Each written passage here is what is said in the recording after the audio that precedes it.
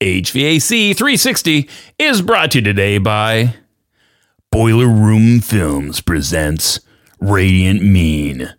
In a world completely glazed over, one man, pushed too far, stands up to shatter the status quo, unleashing massive destruction. Audiences call it a scorching drama, methodical and calculated terror, and a clear classic. Radiant Mean. You'll find yourself screaming for shade. This film is not yet rated by the Passive House Institute and may not be suitable for all designers.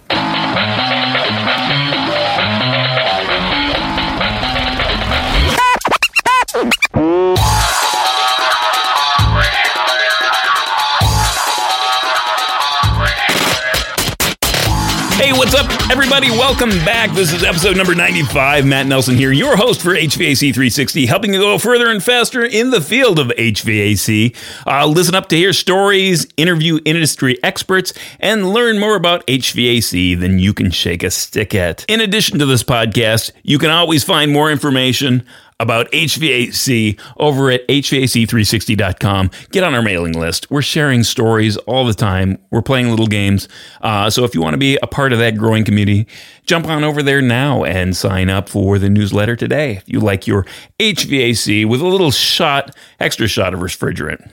So, what's up this week? This week, I am concluding my conversation with Robert Bean. Robert is going to, if you haven't visited yet, Robert over at healthyheating.com, that's his website, and he has a lot of information out there.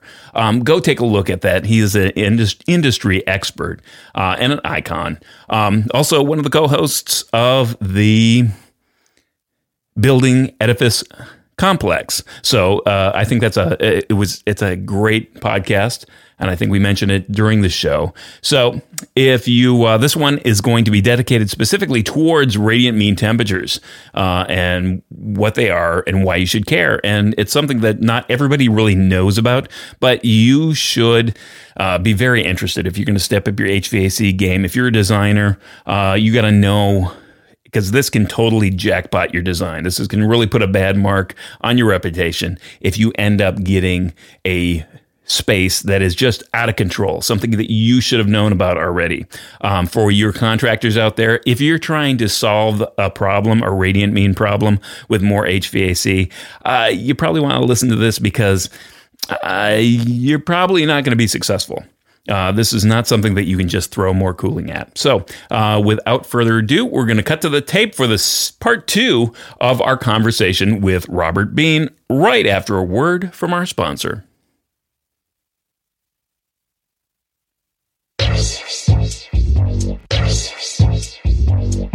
If you want to have comfortable buildings, you have to, or have people be comfortable in buildings, I should say, because that's the more correct way of looking at it, is you have to do comfort calculations. And what comfort calculations entail is doing an MRT calculation. And the MRT calculations aren't that difficult. I mean, we know what the U values are of the walls. We can calculate that. We know what the outdoor temperatures are. We know what the indoor temperatures are. And through a simple calculation, we can calculate the inside surface temperatures.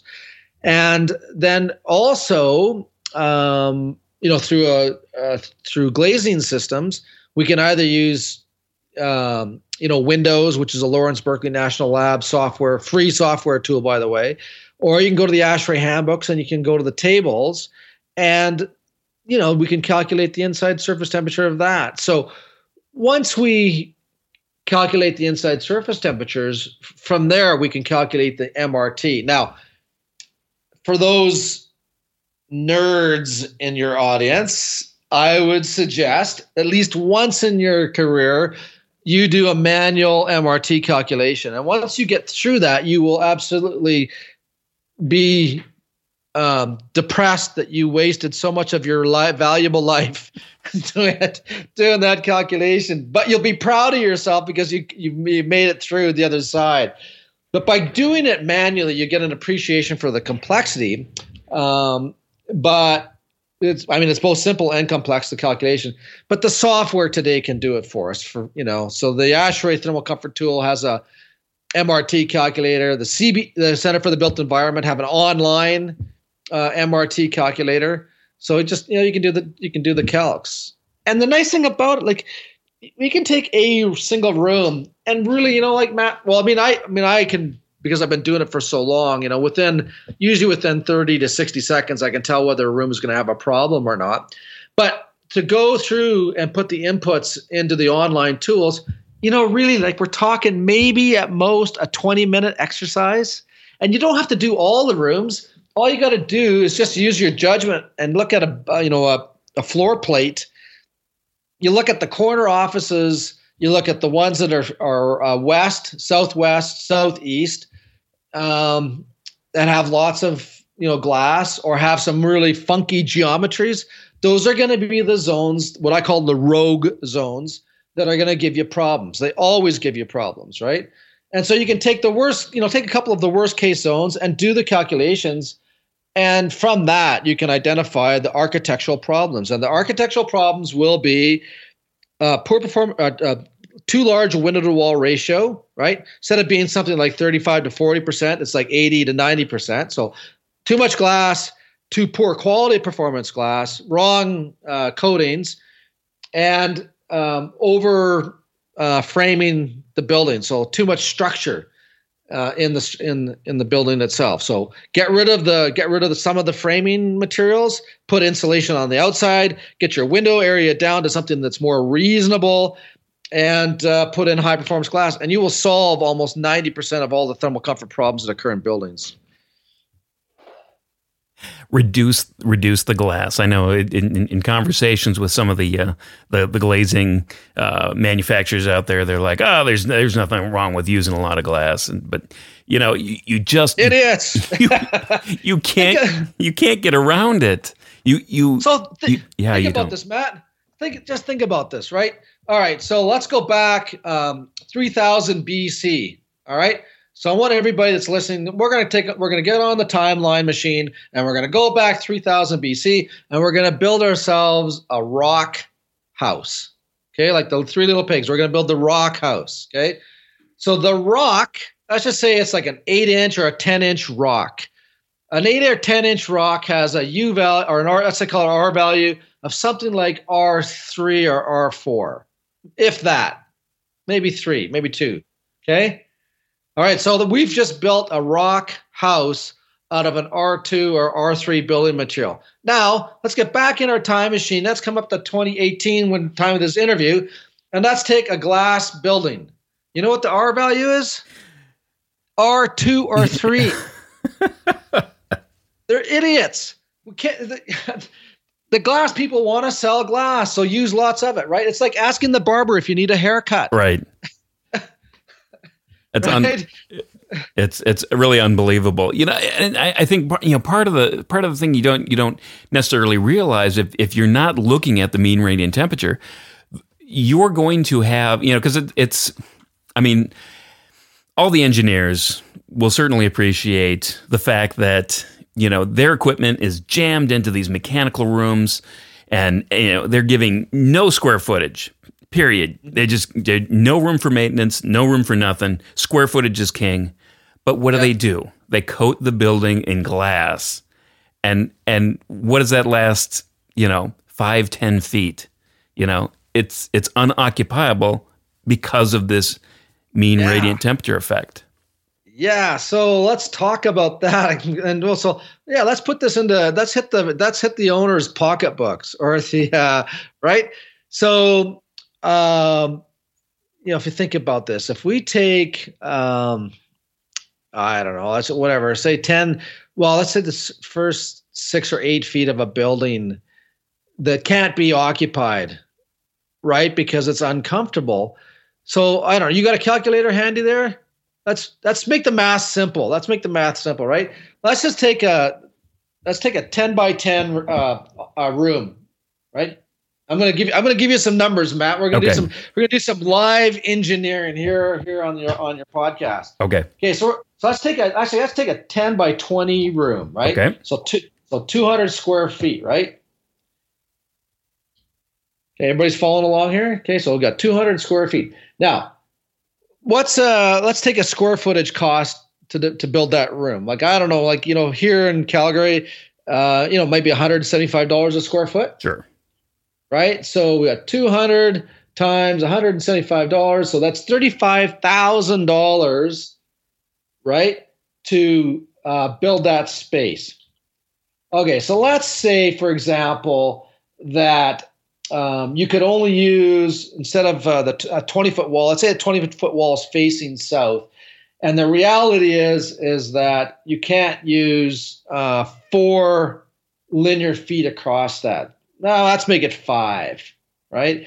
So what we're saying there is that 5 feet in front of that 20-foot wall, we can't use because it's uncomfortable.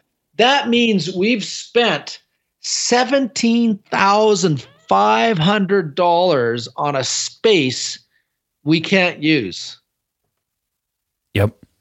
Now, so that's take the 35 grand, and that's add it to the money that we can't occupy, and now that's divide that into the 5 by 20.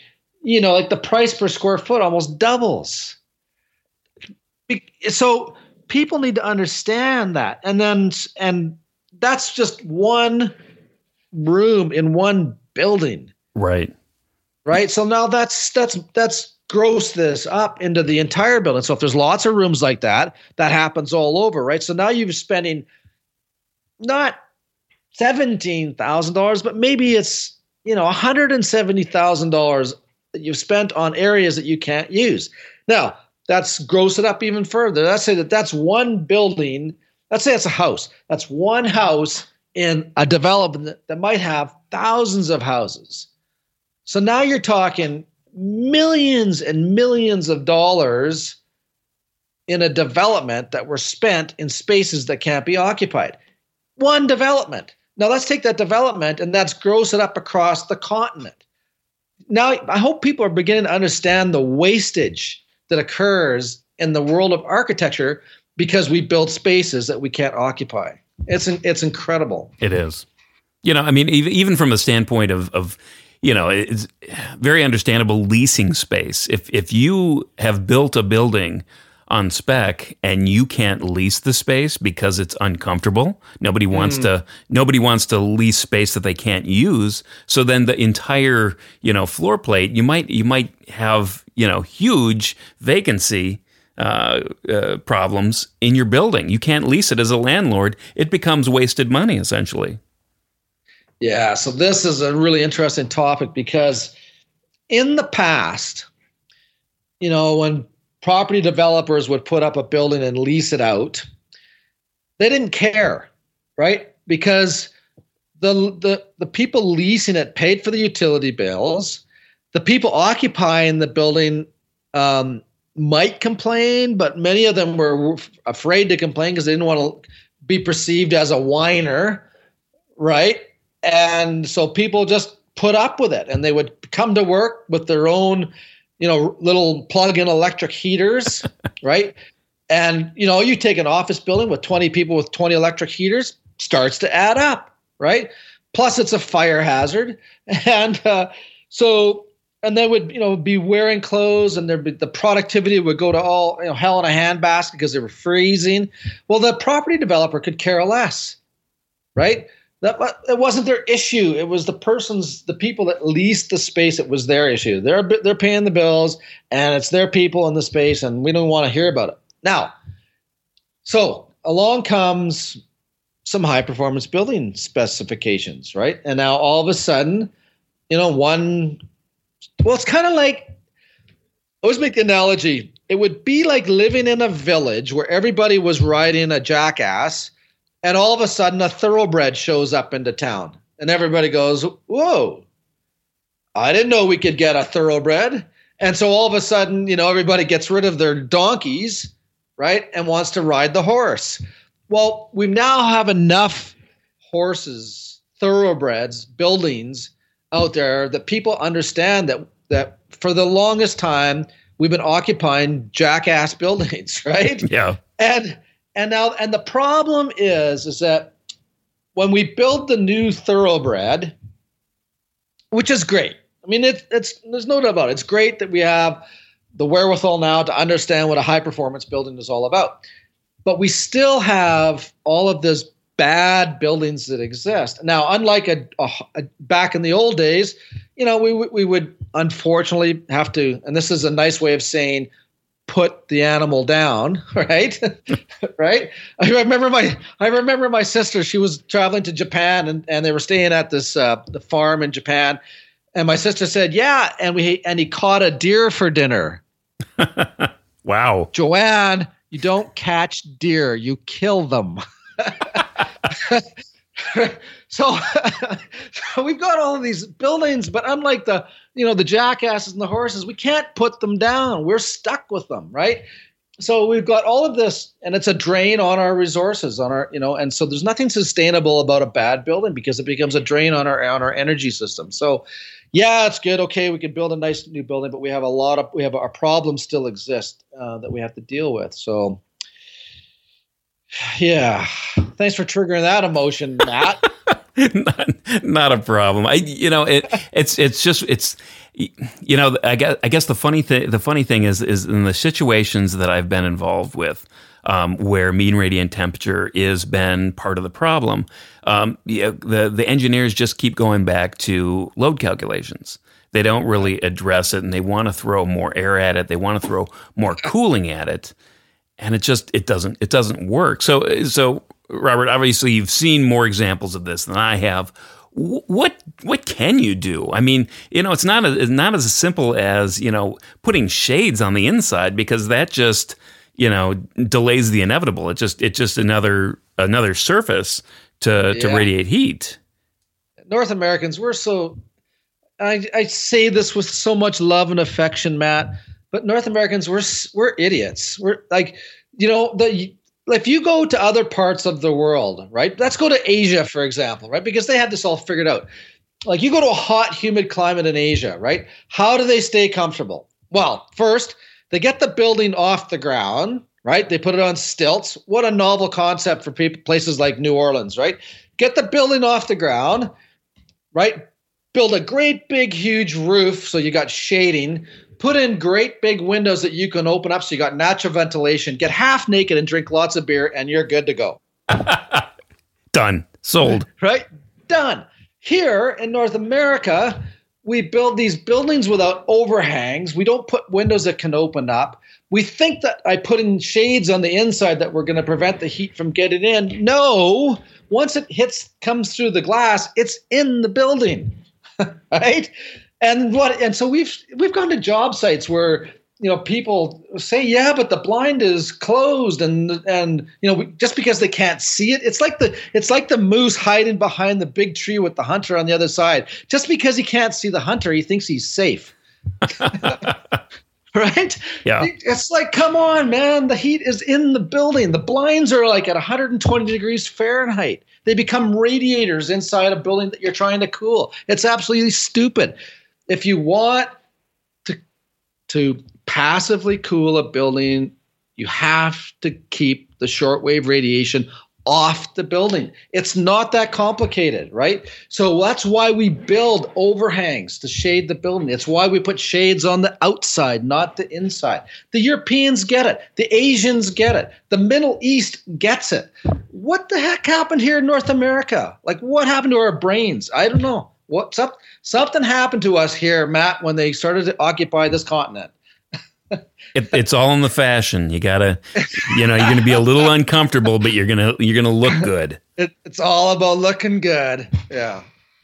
So, but it is changing slowly. We are starting to see changes, but man, it is so frustrating because, and particularly for myself, because the clients that we get tend to be above average intellect, above average income earners. So these aren't stupid people. Like, these are people that have 1-2 degrees, or they've worked really hard to get what they have.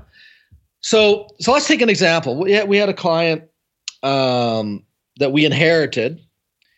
This individual and his spouse, both university educated, physicians, had a lot of money, a lot of brains. One of them had a plane, and so they had the plans came to us, and I'm looking at the plans, and I'm looking at all of the areas that I know is going to be uncomfortable for them, right? And I'm sitting here, and I'm talking to him and her, and I'm saying, can you explain to me sort of what you're trying to achieve here with the house? And they go on to this philosophical discussion about, we want it to be healthy for our kids. It's going to be our retirement home, and we want it to be sustainable, blah, blah, blah. And I said, I'm just going to want to ask a couple of questions here.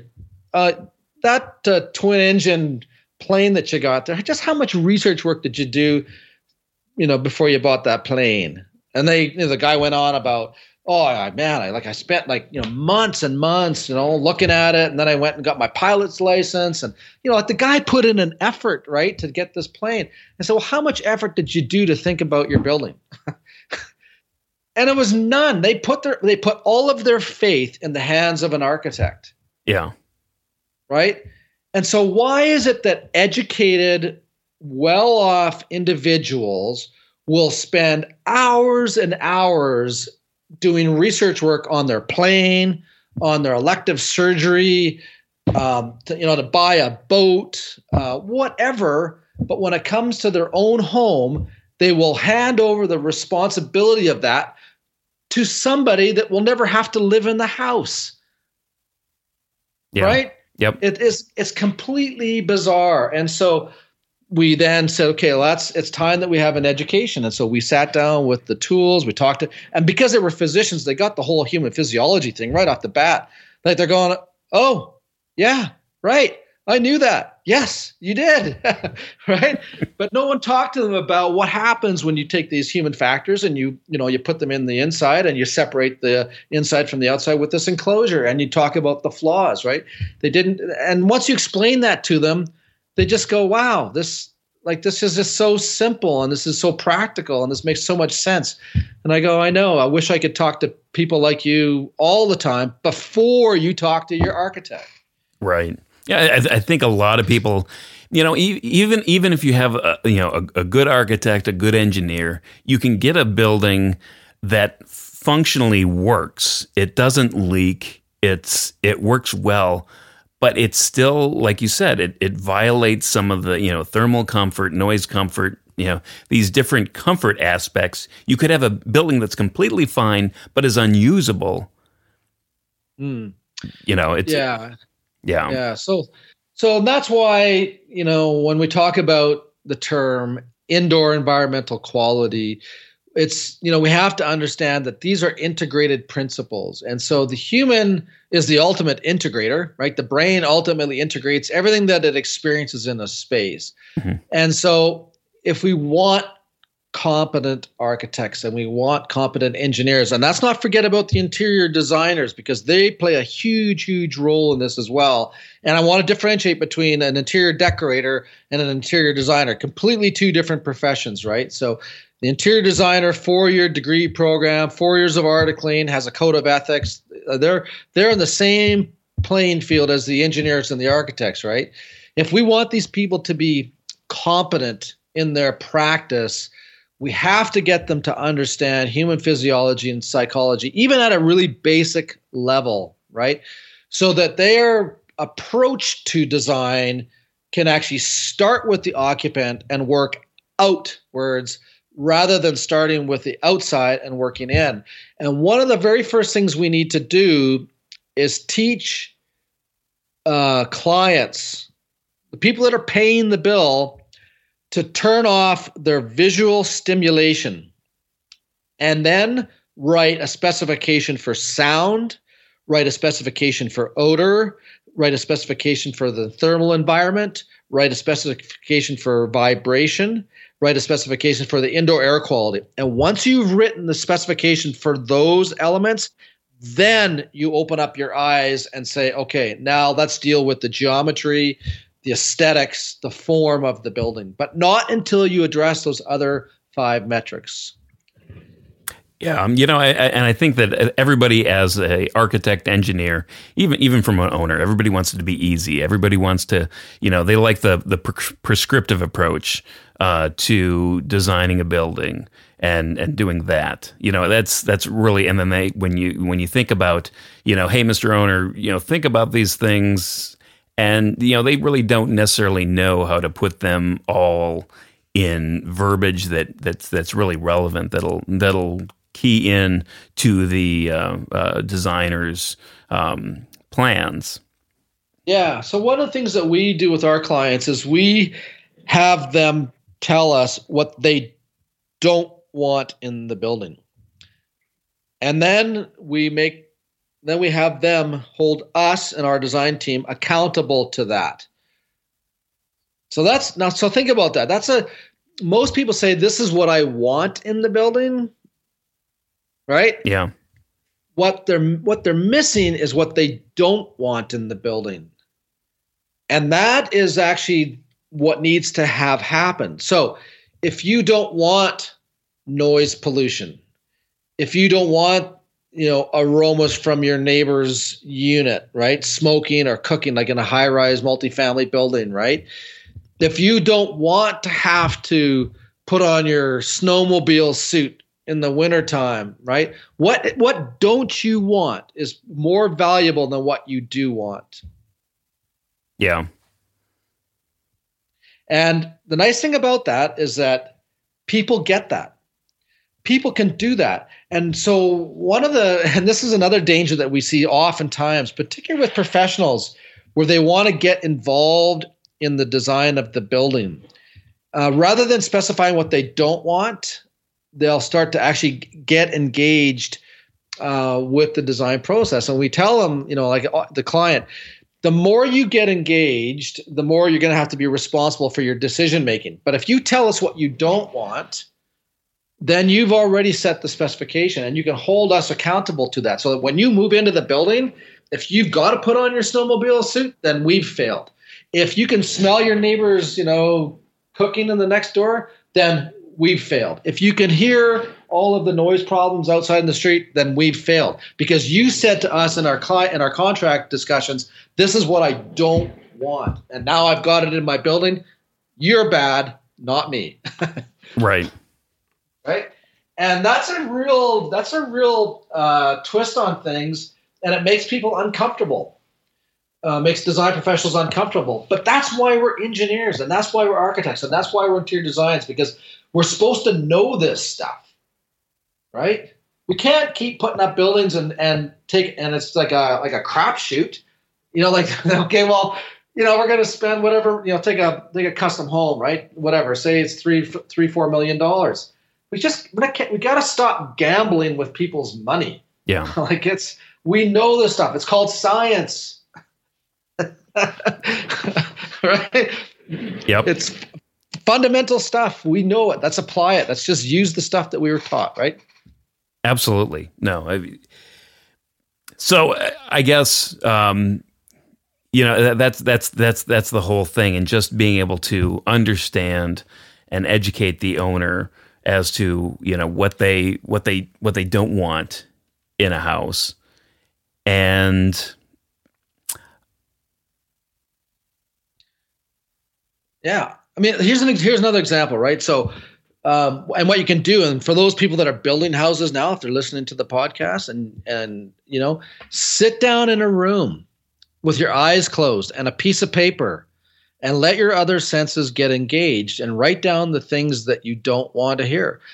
We've had people come back to us and say, you know what? I was in my living room. My kids flushed the toilet. I heard the water running down the wall, in the pipe that was in the wall separating the living room from the bathroom. I don't want to hear that again. Get that, right? Who wants to hear that, right? Who wants to be entertaining people? You're at a dining room table. There's 5 or 6 of you around, and someone goes to use the washing facilities, and you can hear the water running down the toilet pipe, the drainage pipe. Come on, who wants that? We don't have to have that kind of stuff. We can engineer it out, right? Right, and I think part of the key aspect of this, like you said in the beginning, challenge the architect, challenge the engineer to design a building that really suits you. And I guess the critical thing is do this thinking ahead of time. If you are the owner, the cheapest way that you can design your building or get it built is by setting these goals and anticipations early in the in the design phase. So you're not re-engineering things, you're not redesigning things, relaying out things. That's part. Any architect engineer will understand that. Really, owner changes. Really kill the whole design flow. They gotta restart things, and that adds mistakes to the project. You're absolutely right, Matt. You're bang on. And just to give you an example, we had a project, custom home again, where we had worked for almost a year with the client to get the enclosure right. And part of that was to get the right window to wall ratio, get all the shading right, helping them pick all of their interior finishes for, low VOC content, blah, blah, blah. And then also to reduce the thermal bridging so that we had really good MRTs in the winter and the summertime. So part of that was to have exterior insulation on the outside, right? That's why they call it exterior insulation. And so I happened to go out for a site inspection. It was, and I get out there, and the window installers are putting the windows in, and there's no exterior insulation on the outside of the building. And I'm going, whoa, guys, aren't we missing something here? There's supposed to be exterior insulation, 2 inches of rigid insulation on the outside of this building. You guys are popping in the windows. Like you're way ahead of the game here. And they go, no, the owner decided not to put the exterior insulation on. Ooh. And I said, what? Hang on a second. So I get on the phone with the client. Sure enough, he said, yeah, we decided not to do it. And I just said, okay, well, let me explain what just happened. So in the original design, with the exterior insulation, everything that we had done, we got the loads in the building down really low, like less than 15 BTUs per hour per square foot, which is really good for our climate zone, right? Mm-hmm. And because the house was heated with the underfloor heating systems, we were able to simplify the entire design. We had one boiler, one pump, multiple zones, all running at the same temperature, which was adjusted up and down based on outdoor temperatures. It was the most simplest, elegant, lowest cost mechanical solution that we had for that project. By eliminating the exterior insulation, all of a sudden the loads doubled. And because the loads doubled, now we had this convoluted temperature profile within the space at design conditions. So we needed to put in mixing valves. We ended up with 3 or 4 mixing stations. So now, but some people might not understand what that means. What it means is that instead of having one homogeneous temperature for the building, now we had 4 temperatures, and that means 4 different control systems. Every time you add a control system onto a mechanical, you may as well add another $1,200, $1,400 onto the job site, right? So now we've added more complexity, more cost, more load. The boiler size had to go up, and now for the life of this building, you're going to pay more for utility costs. You've induced more complexity, which means more things are going to break down. Now you've induced more maintenance costs, and the list goes on. One decision. Right. Yeah. Right. The owner made. And of course, then from our perspective, it required a redesign. So he had to pay us twice for our engineering fees. Eek. And it just boggles my mind. I'm like, when you're at that stage, exterior insulation, the rigid 2-inch rigid. What are you thinking? It's not, it's free energy after the fact. Yeah.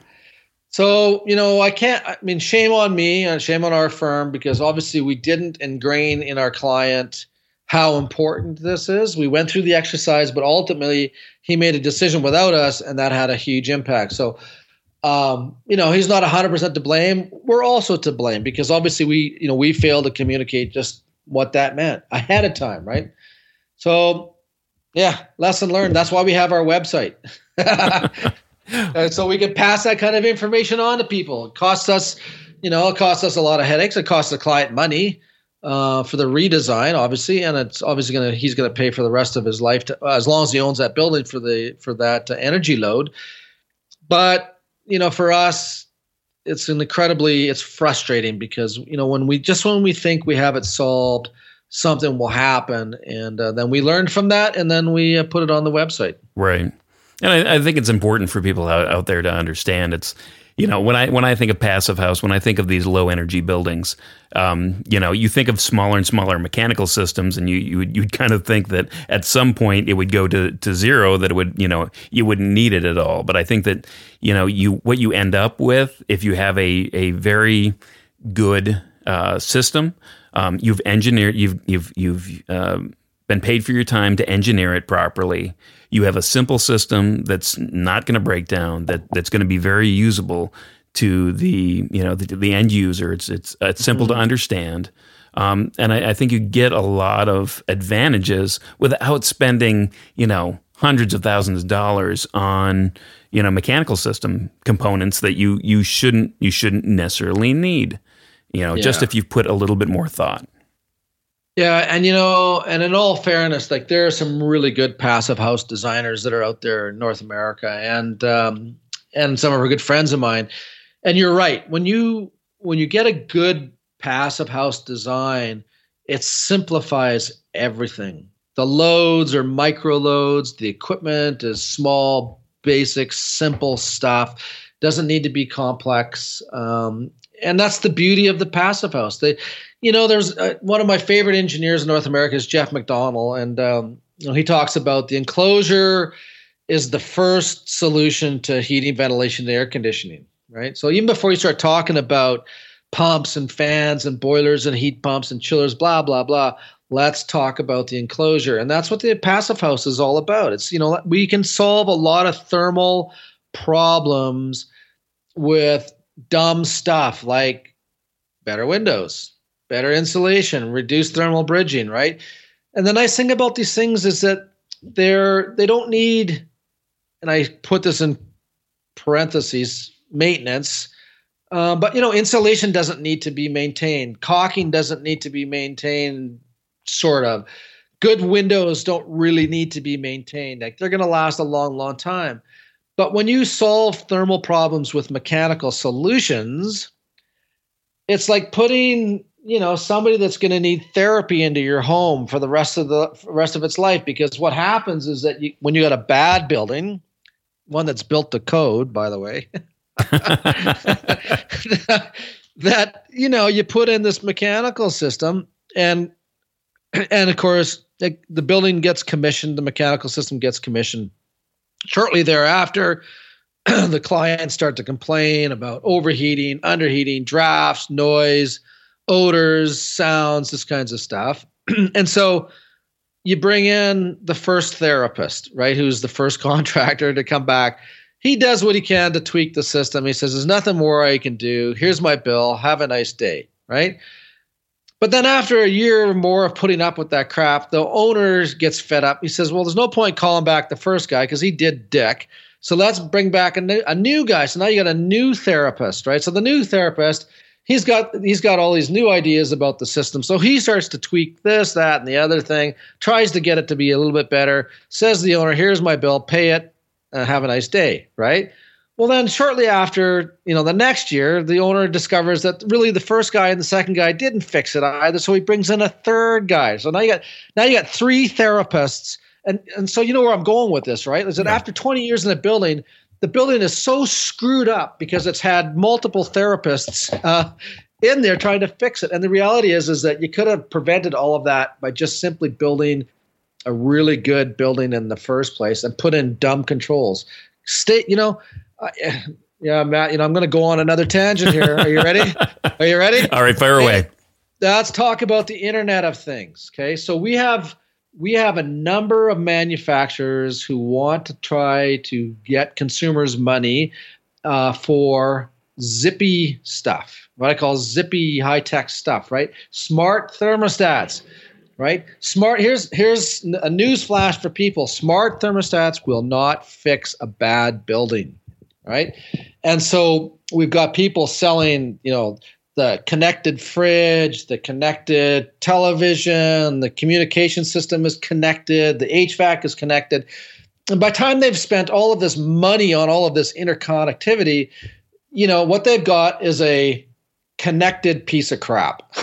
And what they needed to do was to take the money that they were going to spend on the high-tech stuff and build a better building. Yeah. Don't spend $300 on a smart control that's not going to do anything when you can take that $300 and put it into, let's say, a MERV 14 filter or 13 filter, right? Instead of putting in ducts that are screaming at, 800 feet per minute, upsize your ducts and get them down to 500 feet per minute. Put in the better filter. Spend the money where it's supposed to be spent. Get the building fixed first. Forget about the technology. The technology you can have after you get the building stuff solved. Now, having said that, okay, one of the things that the technology does do is it provides data. The data is more valuable than the service of the device. So when we have these high-tech devices in a building, it does tell us how the building is performing, how people are operating. So from that perspective, yeah, okay. But don't sacrifice the building so that you can buy zippy stuff. That's my message. That's fantastic. But the only problem is it's only the nerds like us out there that will be interested in the sensory aspect of it. They're not it's the typical homeowner doesn't really care about the data and the trending, and not unless it's made dirt simple and they can have have some sort of actionable recourse to it. Yeah, I was just telling you earlier that I was down in Houston for the ASHRAE AGM. Right. That's for those that may not know what ASHRAE is. The old description, that's the American Society of Heating, Refrigeration, Air Conditioning Engineers. Anyways, worldwide organization. We have something like 56,000 members. We get together twice a year. This year was down in Houston. I sat in on a really good presentation by Dr. Zoltan Nagy through the University of Texas, Austin. And he was doing a presentation on Bluetooth technology. And through the use of Bluetooth technology, they were able to reduce the chilled water consumption in their engineering facility by 8%. Now, the Bluetooth technology cost them nothing. I think it was under $20 or $30. But by monitoring the data using the Bluetooth technology, they were able to change how the system operated, their HVAC system operated. And to be able to reduce chilled water consumption or chilled water use in a building by 8%, that's a big deal. Yeah. Especially in an area like Houston where it's, it was probably nice and toasty when you were down there for the show. Well, yeah. So if you think about it, right? So, there was, I don't know what the lines, because they have a central plant there at U of T Austin, whether there were a 6 or 8 inch chilled water line, maybe even bigger serving that building. Right. So that energy, needs to get pulled. The heat needs to get pulled out of the building, goes back to the cooling plant. Right. So you're talking about pump power. You're talking about fan power. You're talking about all of the maintenance on the water system, all the control valves, all the dampers.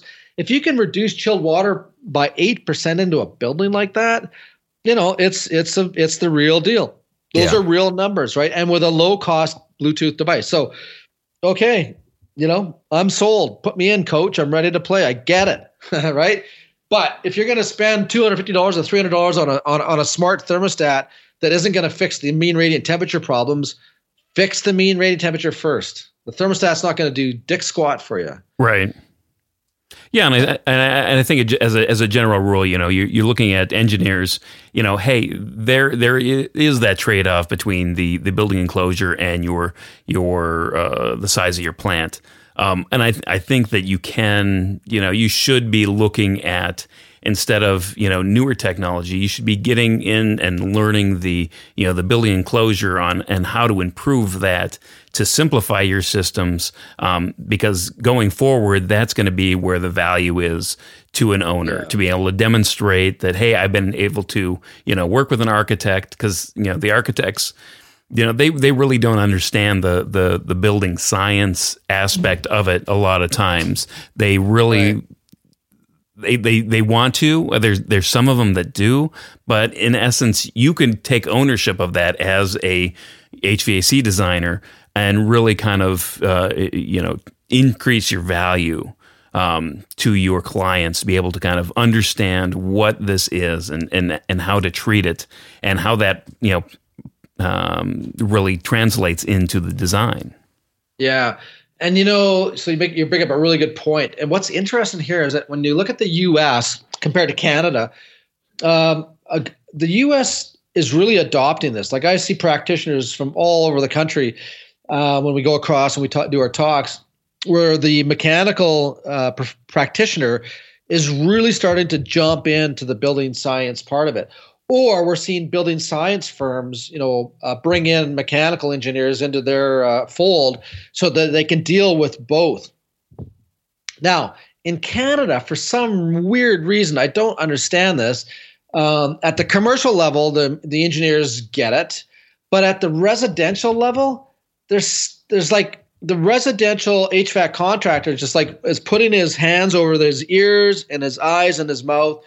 See no evil, hear no evil, talk no evil. Well, just substitute the word evil with building science. I don't want to see the building science. I don't want to hear the building science. I don't want to talk about building science. I'm just HVAC. Right? It's bizarre. And that needs to change. So for the Canadians listening to this broadcast, particularly the associations, the Heat, Refrigeration, Air Conditioning Institute of Canada, the Canadian Institute of Plumbing and Heating, these members need to start to understand buildings besides their own, expertise in mechanical systems. It's really important. Right. Rarely are you going to, if something's too hot or too cold, it's not going to be, the first call is not going to be to the architect to say, hey, this building is uncomfortable. It's going to be to the HVAC contractors. It's going to be to the engineer. Hey, what's wrong with this building? Yes, exactly. Yeah, and you made a very valid point, is that when you begin to take on this knowledge and take responsibility for that, you become a much more well-rounded practitioner, and you can charge for that. Absolutely. I built a business around it, right? Yep. So I guess what other? I guess if people want to reach out and connect with you, how would they go about? What's the best way to do that? I'm trying to hide, Matt. Okay, so listen, if they want to engage in a dialogue with me, use Twitter. Why? Because you only get 126 letters and I only get 126 letters. We can have a really short conversation, right? Yeah. Right. If you want a long conversation with me about fundamentals and principles, use our LinkedIn discussion group, right? And where would that be at? So they can just Google,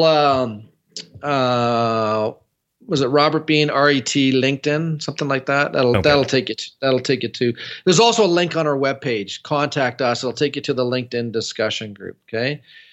If you want to talk about music and guitars, you can catch me on Facebook. Right. And I have to say that, if you want to call me about your problems, I've made a business out of listening to people's problems, but we charge for that. Right. So no free consultations. No free consultations. Right. But, so like Twitter, nice little burbs. I'm happy to tweet with you. If you want to take a little bit more on the principles and fundamentals, I'm happy to talk to you on LinkedIn. Anything beyond that, get your checkbook out. Or catch you at one of your seminars. Come to the seminars, come to the conferences. I'm always happy to talk to people there about their problems because I've been paid.